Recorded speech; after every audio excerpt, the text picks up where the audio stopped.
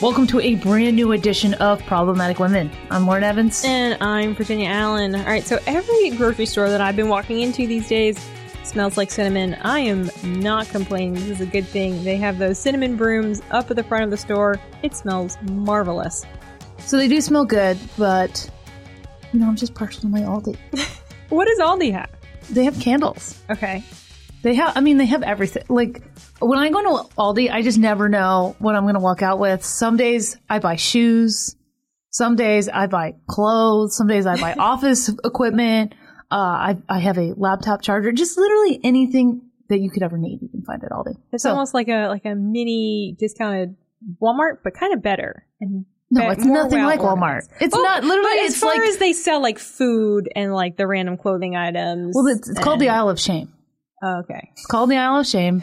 And because you just never know what you're going to spend like $30 on groceries, right? You just want to get a couple things. You're going to get some chicken, some vegetables. And then all of a sudden you're looking at like a winter coat or like art for your house. And you're like, well, I'm here and this is really cute and it's only $14.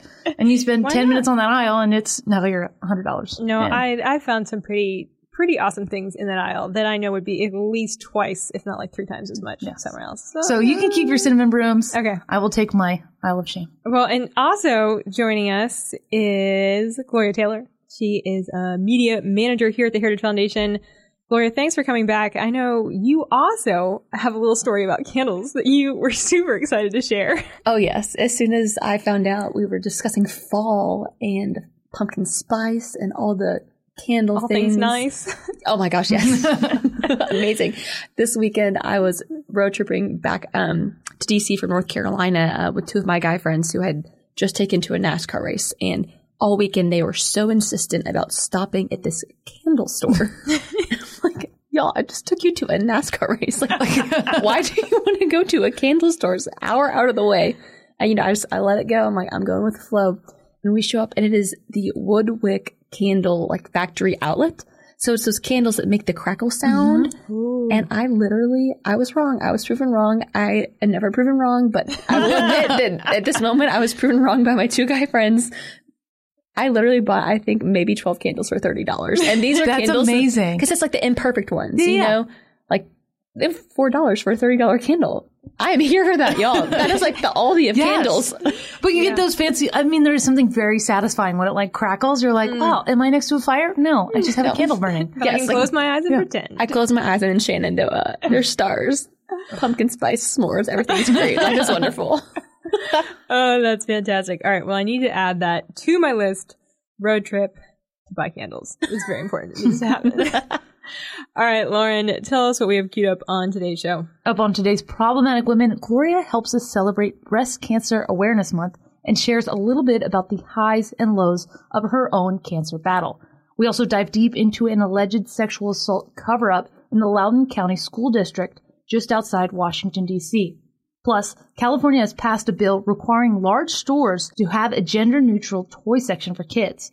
And as always, we'll be crowning our Problematic Woman of the Week. Each week on Problematic Women, we sort through the news to find stories that are of particular interest to conservative-leaning or problematic women, those whose views and opinions are often excluded by those on the so-called feminist left. If you are a problematic woman or just someone who supports strong, independent women, please consider supporting us by leaving a review or rating on Apple Podcasts or wherever you listen. It really does make a difference. All right, let's get to it.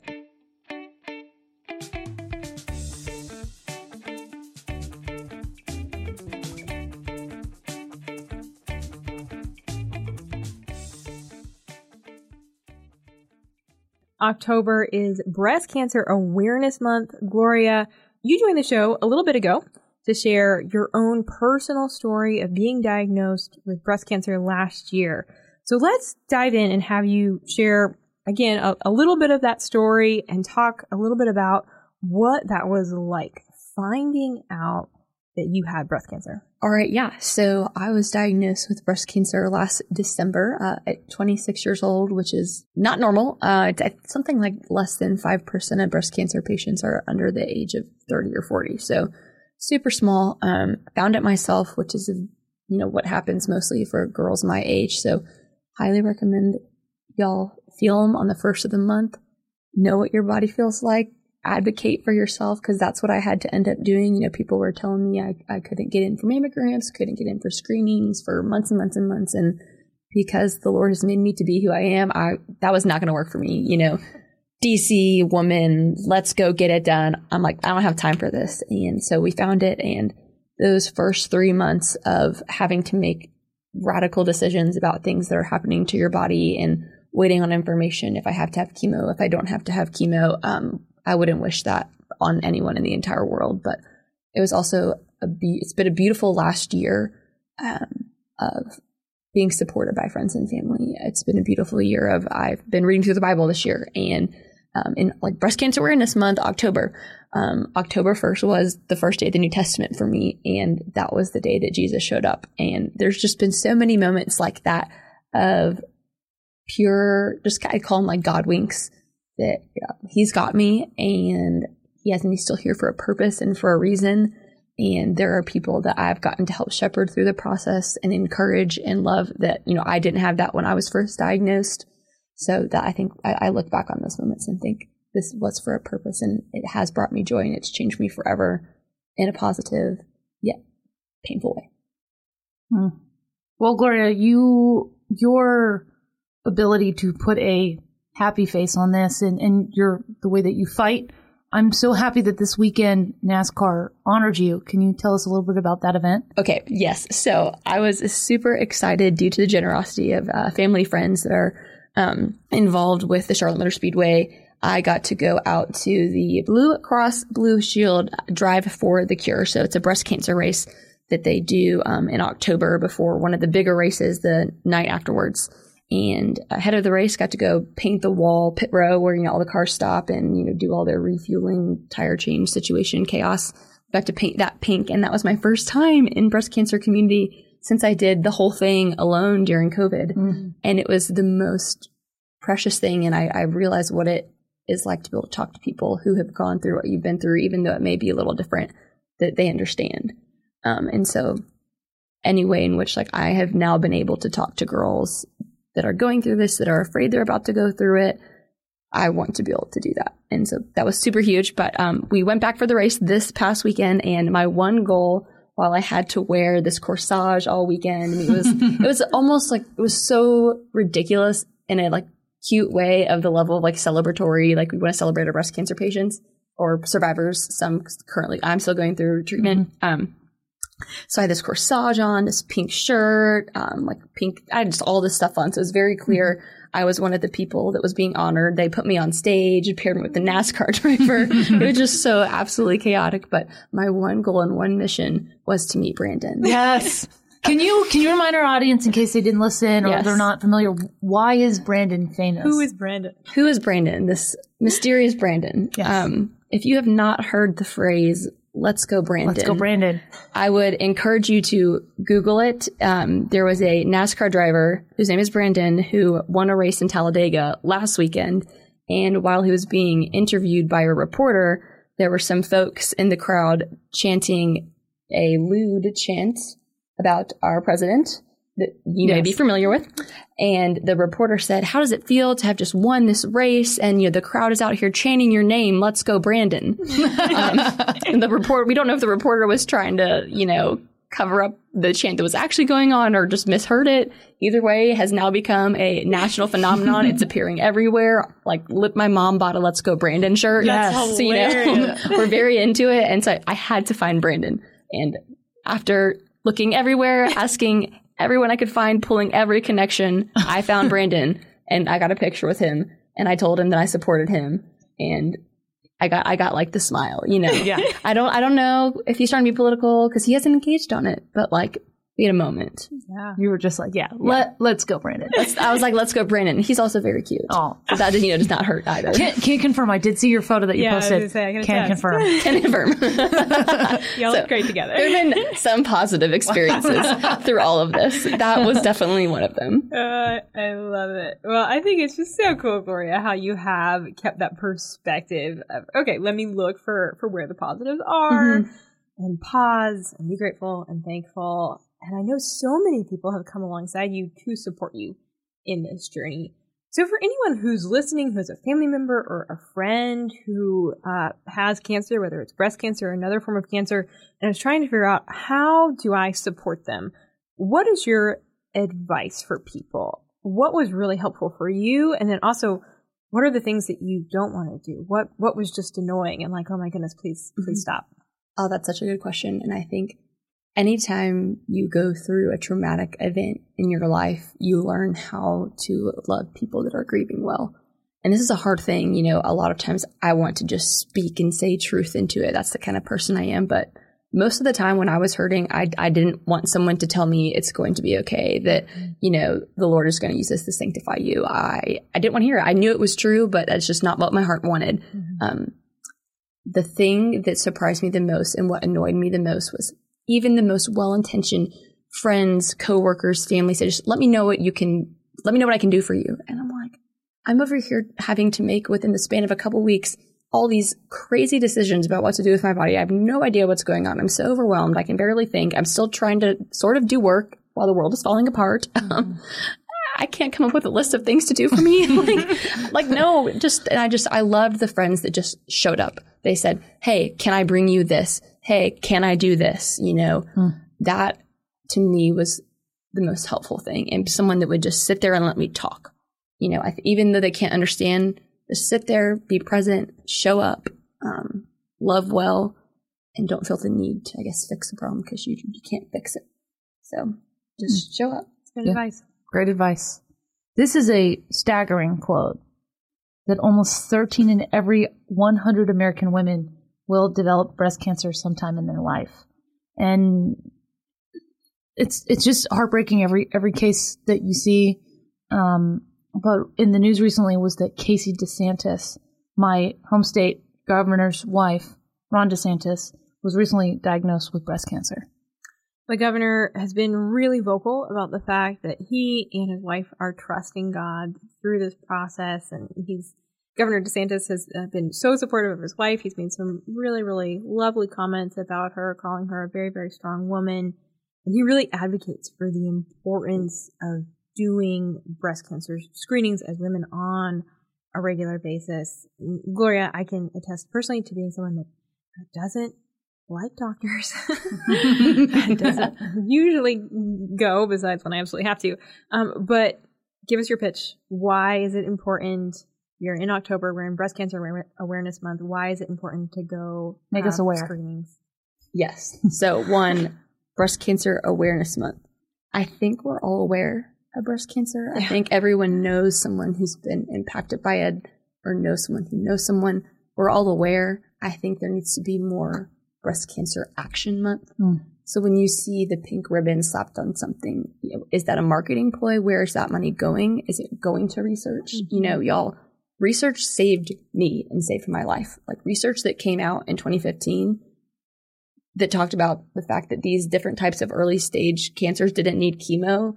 Had I had breast cancer in 2015, 2014, totally different story. Wow. So, research changes things. So I would encourage those that are listening and anyone participating in Breast Cancer Awareness Month that you be really conscious of your purchases and where that money is going, and especially as conservatives, where your money is going. Is it going to an organization that is involved in abortions and is involved in things that we may not believe in? But I've been very supportive of the Breast Cancer Research Foundation because they funded research that literally kept me from having to go through chemo.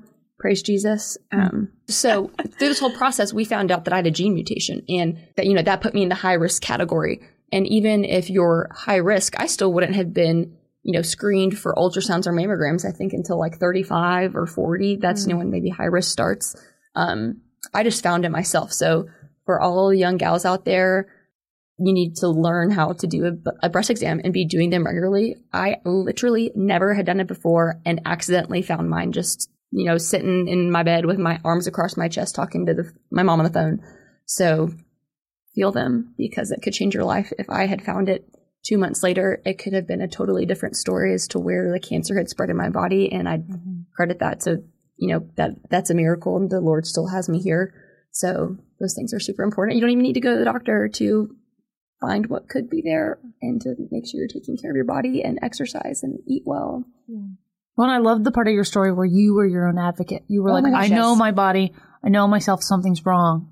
And because a lot of people don't have the gumption to do that, right? They're like, oh, the doctors say this, so I'm busy. I won't worry about it. But like, help save yourself. Yep. Yeah. Yep. And I think, if that had been me 4 years ago, I never would have done that. And again, I attribute that to the hand of the Lord. There were things that I went through in college and, the first few years out of DC where I just was terrified to stand up for myself and speak up for myself, and went to counseling. We love counseling, advocate counseling, read the book Boundaries. It's so great. Such a good book. Such a great book. We can have a whole episode talking about boundaries, and learning like what it means to, speak up for yourself. And I just am so grateful that I'm in a position in my life where I felt like I could do that and I was not afraid, and it literally saved my life.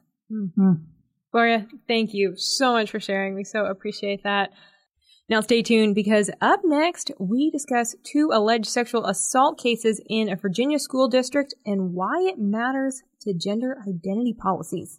But first, I want to tell you all about one of my other favorite podcasts. It's called Heritage Explains, and it's hosted by my friends Michelle Cordero and Tim Desher. They break down the big policy debates you are hearing about in the news at a 101 level. Using news clips and music, they tell a story, but they also bring on heritage experts to explain complex policy issues.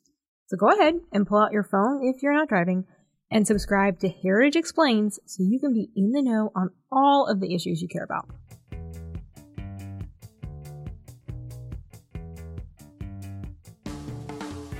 Welcome back. Parents in Loudoun County, Virginia, which is just outside of Washington, D.C., are demanding that the local superintendent resign.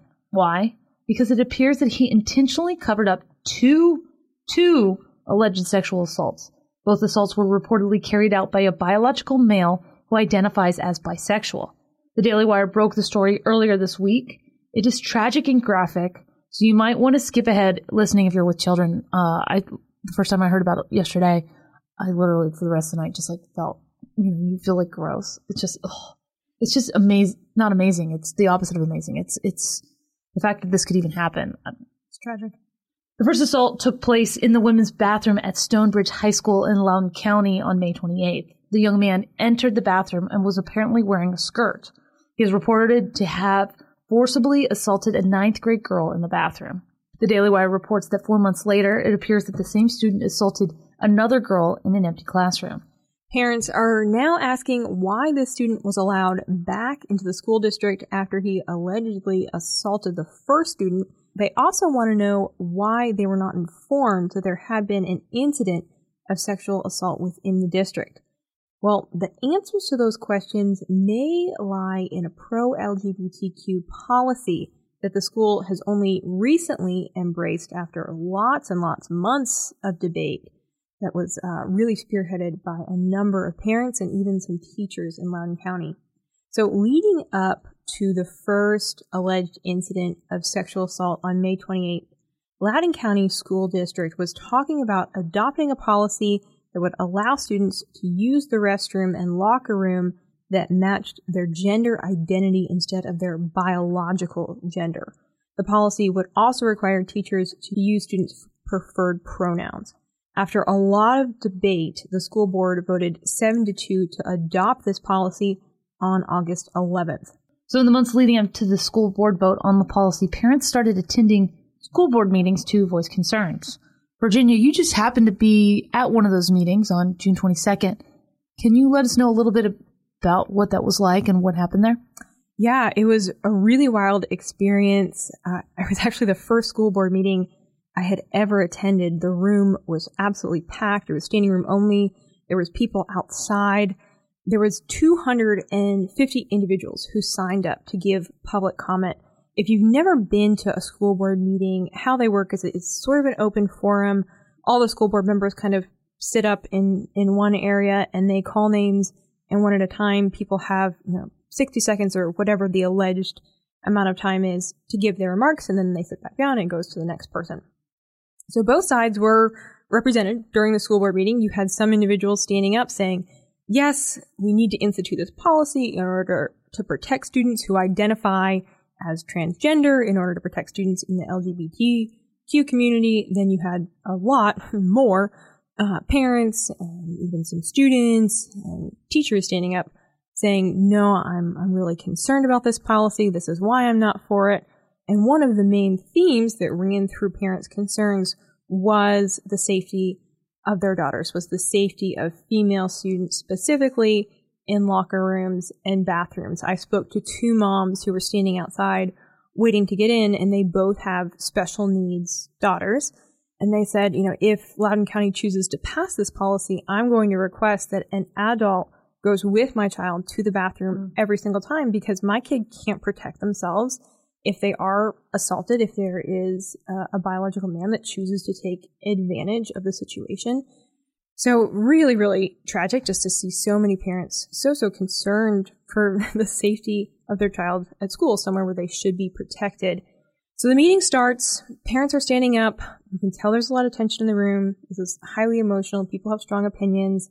And at one point during the meeting, the Loudoun County School District Superintendent, his name is Scott Ziegler, he stands up and says, the predator transgender student or person simply does not exist. And then he also added that to his knowledge, we don't have any record of assaults occurring in our bathrooms. Okay, so keep in mind, this meeting is June 22nd, almost a month after this first alleged sexual assault case in the bathroom carried out by a biological male against a ninth grade girl. But it was kept secret, it was kept quiet, the public didn't know. So that's why he was able to say this, and no one was standing up and questioning, but what about this case a month ago? Because they kept it hidden. Yeah, no, it's crazy. And what the parents didn't know, Virginia, like you mentioned, but the superintendent knew that the father of the girl who was assaulted was in the crowd. And that's where things kind of got heated. So can you tell us a little bit about what went down? And then I also want to know, they're really trying to spin this as the superintendent and the school board felt threatened. Were you ever threatened in the room, or do you ever feel worried for the safety of the school board? Oh, not at all. No, first off, the school board was sitting up on a sort of a stage. It was raised, and there was, I don't even know how many cops in the room, but they were ready. They were prepared if things got heated or tense. They were prepared to handle that. At no point did I feel at all threatened. But Lauren, like you said, so this father, his name is Scott Smith. His daughter is the one who was allegedly sexually assaulted in the bathroom. He hears the superintendent say that there have not been any cases of assaults against women, specifically in bathrooms. He even says bathrooms. Obviously, this father is sitting there thinking, oh my goodness. So at this point, and this is from the Daily Wire's reporting, there is a woman who they identify as a left-wing community activist who tells Scott Smith that she doesn't believe his daughter's story. She doesn't believe that she was assaulted. And like any good parent, Scott loses it. He has this really heated exchange with the woman. I'm on the other side of the room. Everyone is all of a sudden aware that there's something going on. Chairs are being kind of pushed around. People are on the ground. All of a sudden you see the cops over there. So in reading through Scott Smith's account, essentially what happened, they exchanged some words, him and this woman. The cops come over, grab his arm, he pulls away, and then the cops take him to the ground and arrest him. So long story short, it's a kind of a chaotic meeting. Ultimately, all the board end up standing up, walking out of the room. It's declared an unlawful assembly because parents are trying to continue to give public comment and express their concerns, even though the board has decided to walk out. And so everyone is ushered eventually out of the room. I walk outside and I see who I now know to be Scott Smith kneeling in the grass on the ground, handcuffed, bloody. And everyone is just like, what happened? And really, we didn't know. And so I was really surprised when I read this Daily Wire piece and I found out this whole backstory of what really, really happened. Because no one had any idea why this one man was so upset, and also ultimately what had transpired between him and that woman. And sexual assault can mean a lot of things. And one thing I don't think we really clarified here is that this was not like this guy allegedly touched this girl's butt in the bathroom. This is forced sodomy. Mm-hmm. And the fact that her father only did this, just knowing this, like, it enraged, like, I feel it in my muscles. And the fact that he was able to hold it in that much, I mean, violence is never the answer.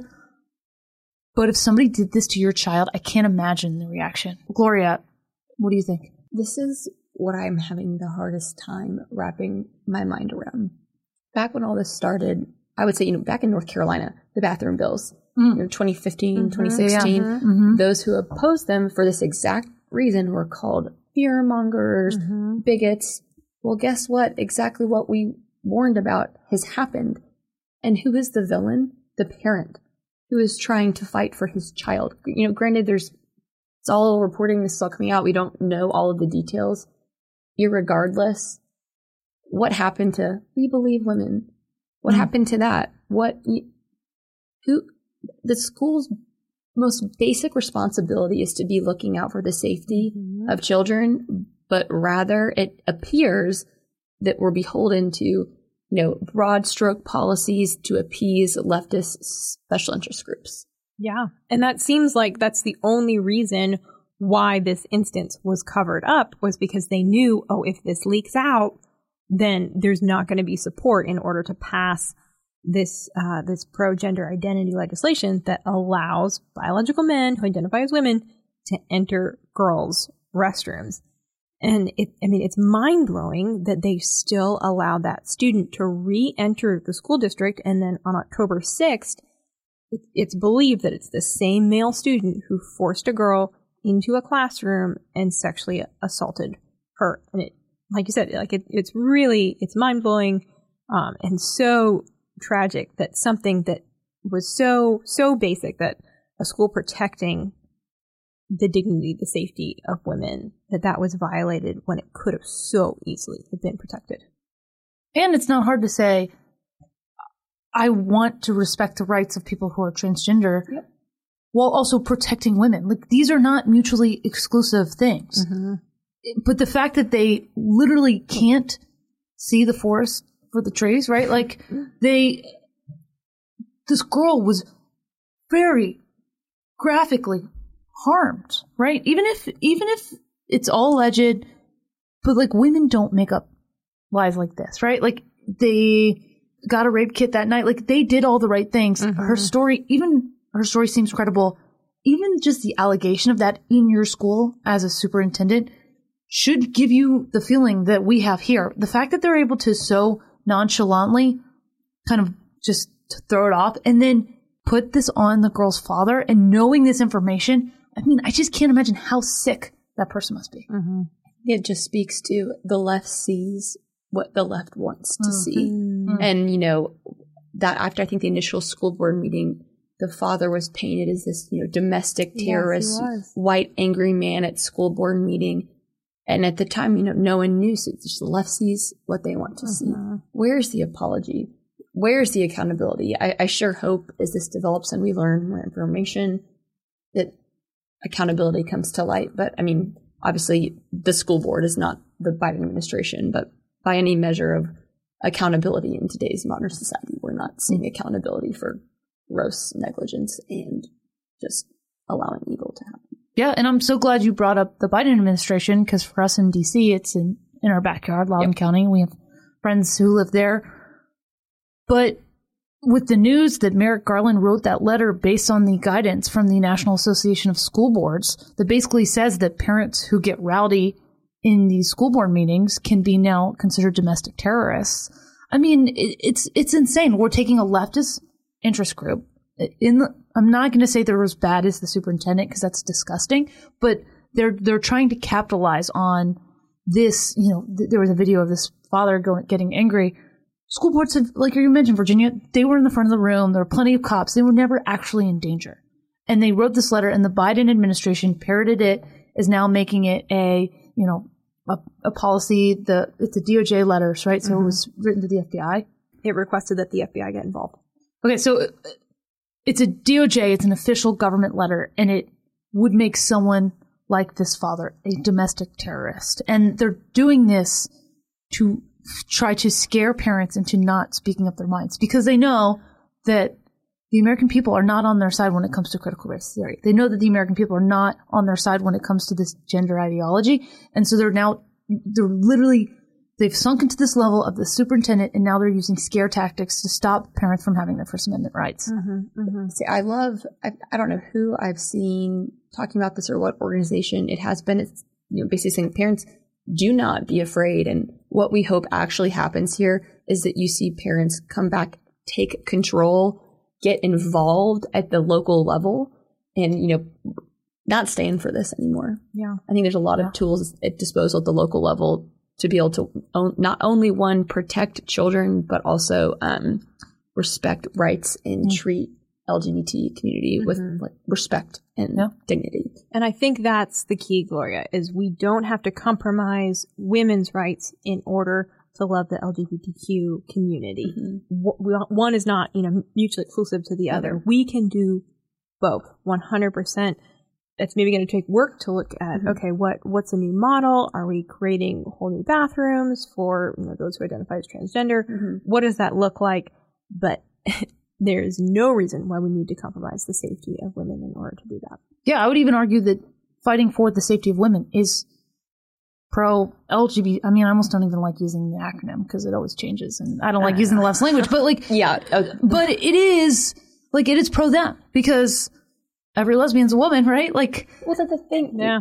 I even begin to question at what point does the LGBTQ movement become anti-woman in so many ways. I think it's already there. Yes. They're eating themselves. Yeah. They're eating themselves. They're pro-abortion. They're all of these things that are anti-women. And when you really get down to it and you start to see things like this happen, the heart and the root of this movement is exposed, and it's so sad. Yeah. It's so sad. It really is. Well, gender identity policies, they don't just affect... It never stops. They don't just affect schools. It just keeps going. Now they're coming for toys at big stores. Remember when it was just Obergefell versus Hodges, and it was gay marriage, and that was it? Yeah, that's where it starts. Yeah. And we also did. It's going to keep coming, and here we are. And Prop 8. I mean, yeah. Well, I mean, and it's hard, right? Where do you draw the line? But it is now in everything. And this next story about how it even affects what kids can play with, right? It's just hard to where you draw the line. I mean, we've been in such a moral decay in this country for so long, and it's just hard I think of Prop 8 in California. Now you compare that now to Prop 8 was a bill back in the early 2000s, mid-2000s, about legalizing gay marriage in California. It was the first big kind of vote. But on Saturday, California Governor Gavin Newsom signed a bill requiring large retail stores to have a quote-unquote gender-neutral toy section in their stores. The bill is going to take effect in 2024 and only applied to stores with 500 or more employees. So it'll mostly affect companies like Target and Walmart in California. So there's still going to be separate boy and girl sections, but if these large stores don't have a gender-neutral toy section, then they could actually be fined.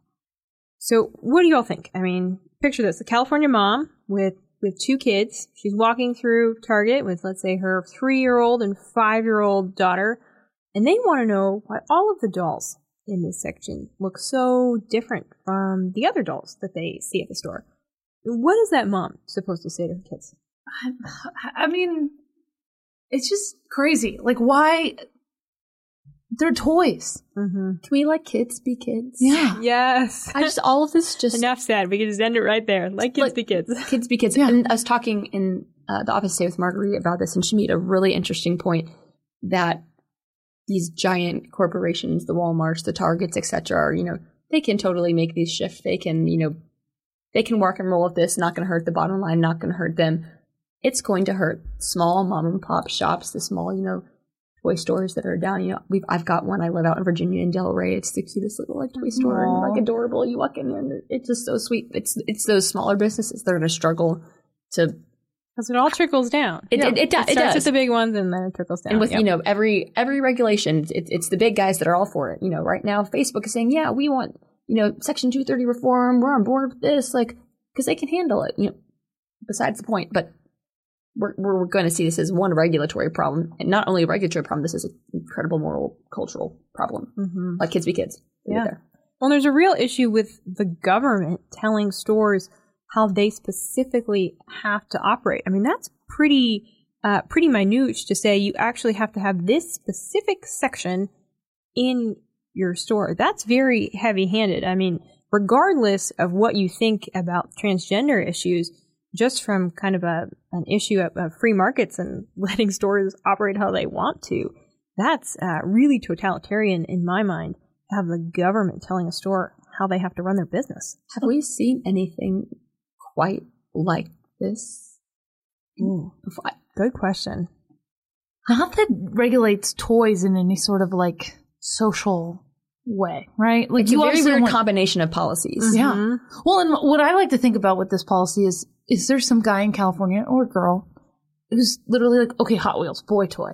Okay, Barbie's girl toy. Thomas the Train Engine, boy toy. You know whose favorite toy was Thomas? Who? Me. Wow.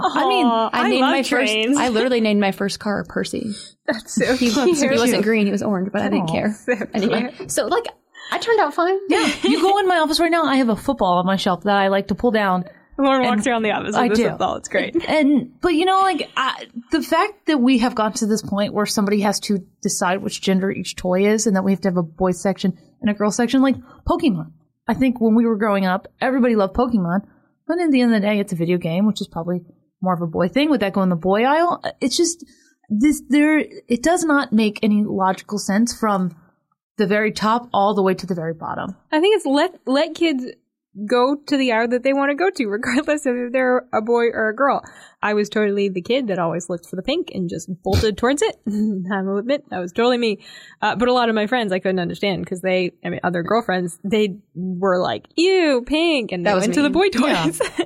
As I sit here in a pink dress. Yeah, exactly. Like, and, most of them are married to awesome men today, and, they're great. And so it's like to think, okay, it has to be this one or the other, and we need this neutral section. It's illogical. The whole thing, in every step, you just, as you get down closer to the nitty gritty of what's going on, you see the logical fallacies in every piece of this movement of how do we manipulate children into doing what we want them to do.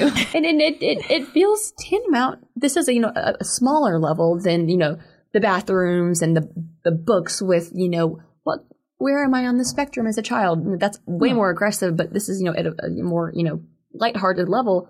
It's still borderlining to me on abusive to children. Mm-hmm. Yeah. So I started the Daily Signal about 6 years ago, back in 2016, when these bills were popular and happening, and there was a lot of fallout. I mean, we joked that we were on the bathroom beat, right? Because there were so many stories, and I think the left came back at us hard because they're like, why are you obsessed with these bathroom laws? They'll just let people use the bathroom wherever they want. Doesn't make sense.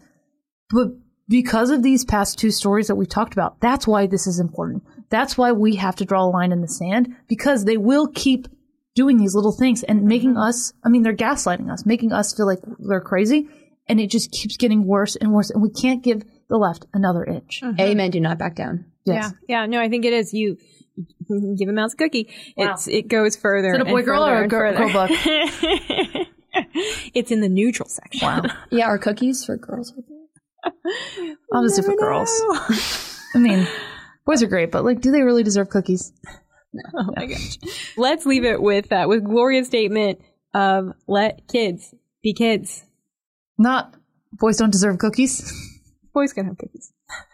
The best is when the girl's the one that makes the cookies, and then all the boys eat them, and they don't say thank you. Oh, how many times? This sounds like a specific situation. The Gloria's like, I still hold that. I may have personal animosity. Wow. May or may not. You need to go through some healing there. Yeah. Talk about that at counseling next week. All right. Well, stay tuned, because up next we crown our Problematic Woman of the Week. But unfortunately, we have to let our guest, Gloria, go. Gloria, thank you so much for being here today. Obviously, y'all are the best. Happy Breast Cancer Awareness Month. Mm-hmm. Thanks, Gloria.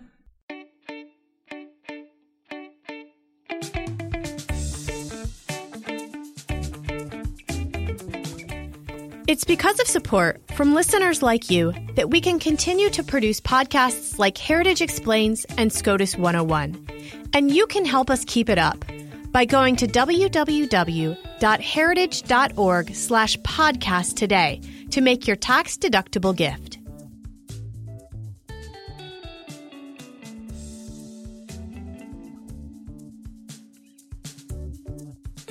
Now it is that time once again, my favorite time of the week, time to crown our problematic woman of the week. And the crown goes to the pro-life TikTok women.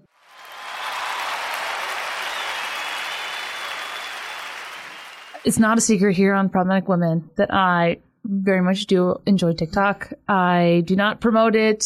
It is not the most safe. It might have some nefarious Chinese intent behind it, but I can't resist. It is so entertaining. And this weekend, I woke up early on Saturday morning and I was scrolling TikTok like normal.